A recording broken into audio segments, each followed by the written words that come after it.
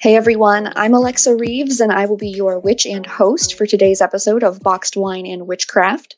For today's episode, I'll be sipping a mulled wine while we talk about the pagan holiday of Yule. We're going to go over some of the history, the lore, and some of the more common traditions and fun activities you and your family or coven can do this holiday season. I'd like to remind everyone that your spirituality and religion is as unique as your fingerprint. What we say here is by no means the definitive rule on any topic, merely a jumping off point for you to begin your exploration into the amazing and complex world around you. So, with air that inspires us, earth that grounds us, fire that enlightens us, and water that moves us, let's get festive! So what is Yule? Another pagan holiday has come, the wheel of the year has turned, we arrive at Yule. In the pagan calendar, Yule is synonymous with the winter solstice, which takes place around the 21st of December, give or take for us Northern Hemisphere witches. This is the halfway point through the cold winter months where we experience the most darkness in a single day, due to the fact that the North Pole is tilted as far away from the sun as it can possibly get. Which, a little dramatic, sure. But from this day onward, though, more and more light is going to start seeping back into the daytime hours as spring kind of slowly makes its triumphant return to Earth with us. Yule, as a word, has its roots in the Nordic word Jol, spelled J-O-L, which was used throughout the Northern European countries until the Christianization of not only that word took over, but also that holiday. Yol or Yal is another root word that we get for jolly, which is another synonym that we associate with a lot of the more Christian side of the holiday, but still some of that word root association. Since winter solstice, though, was seen as a holiday that celebrated the light returning to the world, when the Christian calendar was kind of reworked to kind of aid the Christianization of most of the Northern European countries, it was seen as a good parallel to have their god, be entering into the world at the same time because he was cast as kind of a bringer of light. So they kind of lined those two holidays up with the Christian idea of Christmas and the birth of their god, with the winter solstice and the returning of the light to the world. So we get that connection with that winter solstice and Yule being associated with the Christian holiday of Christmas. And we do see a lot of parallels between the, winter solstice, Christmas time, and Yule time imagery. It all kind of overlaps, and it's all kind of bounded in on each other now. And you can kind of tease apart some of the bigger holiday moments. So let's think examples for like the Yule log. It's one of my favorite things. So the Yule log, which now is also a very tasty treat for the middle of your dinner. But the Yule log actually began its origin as a whole tree. Back in, pagan Europe, this tree would be brought into houses. You would go and you'd select a tree, you'd bring it inside, the whole thing.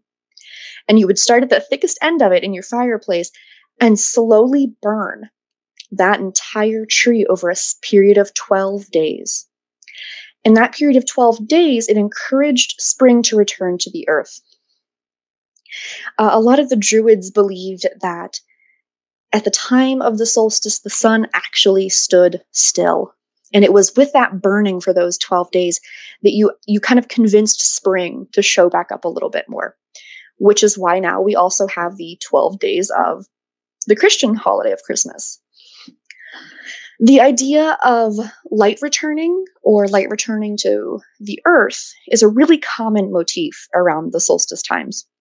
A lot of the Druids would harvest mistletoe that would grow on oak trees specifically. Mistletoe would be given as a gift to hang around your house. Since oak trees were considered sacred to the Druids, any mistletoe that grew on the tree and bore fruit and leaves in the middle of winter was seen as a symbol of life, a symbol of defiance in the darker months. A lot of other tree-related imagery keeps popping up here because we move on with the idea of the evergreen tree.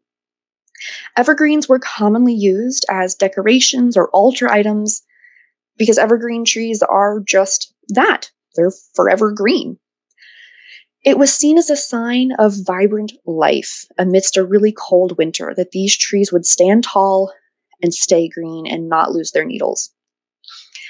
A lot of times, these pine boughs and these evergreen boughs were woven into wreaths that symbolized the wheel of the year. And you would give these things as gifts, as signs of friendship. It was also believed that hanging evergreens around your household would keep any malevolent spirits at bay or out of your house, because they would come to your house thinking it was dark and cold, but see those signs of life and light and not want to enter as much. Speaking of evergreens, we now get to talk about the origin of the actual Christmas tree that a lot of both pagan and non-pagan families still put up a tree. There are some ties to the tree being related to the Yule log and a whole tree being brought into your house. But the actual origin of the tree as it pertains to the modern holiday comes to us from a German origin, actually. I was doing some really deep dive research here, and I found on thehistory.com that they had a great article where they talked about the fact that Germany is credited with the starting of a Christmas tree tradition as we now know it. In like the 16th century, you had devout Christians. They brought these decorated trees into their homes. These were probably remnant things that they had done and been doing in those families related to the idea of the Yule log. But as the Christianization of Europe took over, the habits and the ideas of it still endured. So some of these families would build Christmas pyramids and decorate them with evergreen boughs and candles. It was a widely held belief that Martin Luther, who was our lovely Protestant, first added lighted candles to a tree. He's kind of given credit for that. Walking towards his home one evening in winter, composing a sermon in his head, as he is wont to do, it said that he was awed by the brilliant stars twinkling amidst the evergreens, and to recapture the scene for his family, he erected a tree in the main room of his house and wove its branches to hold candles in them. Now, aside from this being an extremely massive fire hazard, and I do not encourage anyone to leave open flame alone in your house, regardless of the holiday, we can also see some of those parallels between the lighted tree and the decorated tree with baubles and trinkets and gifts that would entice the idea of light to come back. And we're not here to talk about Christmas. We're here to talk about Yule and the solstice. And a lot of that imagery that we see in the modern Christianized holiday of Christmas, we can still utilize into Yule and winter solstice, because that's where a lot of that imagery came from. That's where it still has its roots for us. So, since this time of year is marked by the darkest portion of the year, where there is the least amount of sunlight in a given day, this is an excellent holiday for you to kind of renew some hope for yourself. We all know that doubt kills a spell. That's usually one of the first things we learn with spell work. And if doubt kills a spell, that internal doubt that you could be having around this time could very well affect some of the plans you've already put in place. If we think about the things that we would have planted or buried and planned on during Samhain, which was our new year, it would be about this time of year you could easily start to lose hope that everything ever coming to fruition is not going to happen with all this cold and gray energy everywhere. So the solstice is a time to chase away your own doubts and think about what's coming in spring.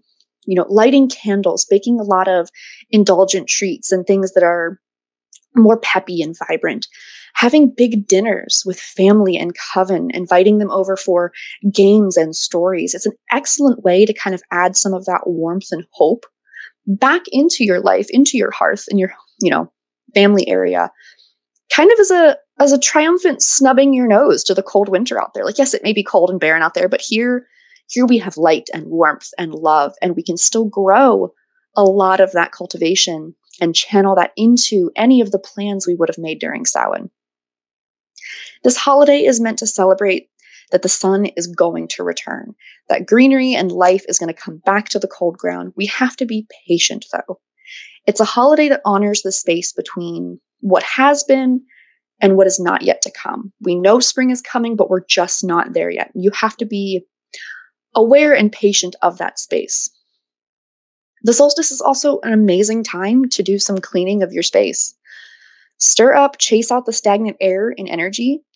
Uh, Smoke is always a great way to cleanse. And if you can't cleanse a space with smoke, the solstice is an awesome opportunity to use bells or other music makers to kind of clean the energy out of the space and shake it up a little bit if you don't like the idea of opening a window and inviting the cold air in to kind of flush out the stagnant.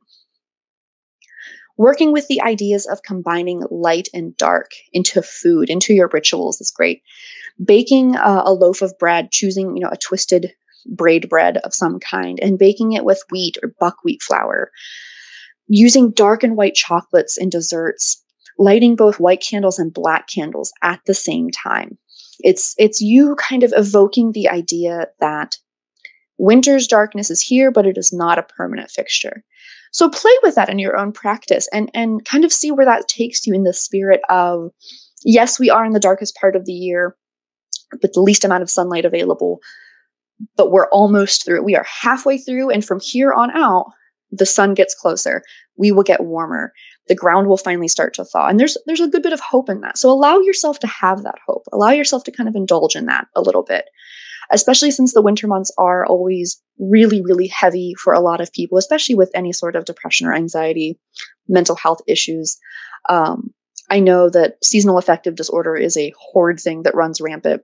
So take care of yourself this Yule season. Give yourself some TLC, some warmth, whatever little indulgence you need to feel so that you can still have hope that spring is coming.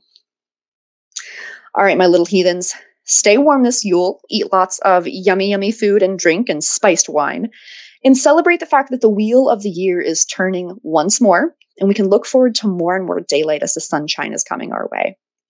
Blessed be, you guys take care of yourself, and I will see you all in the next one.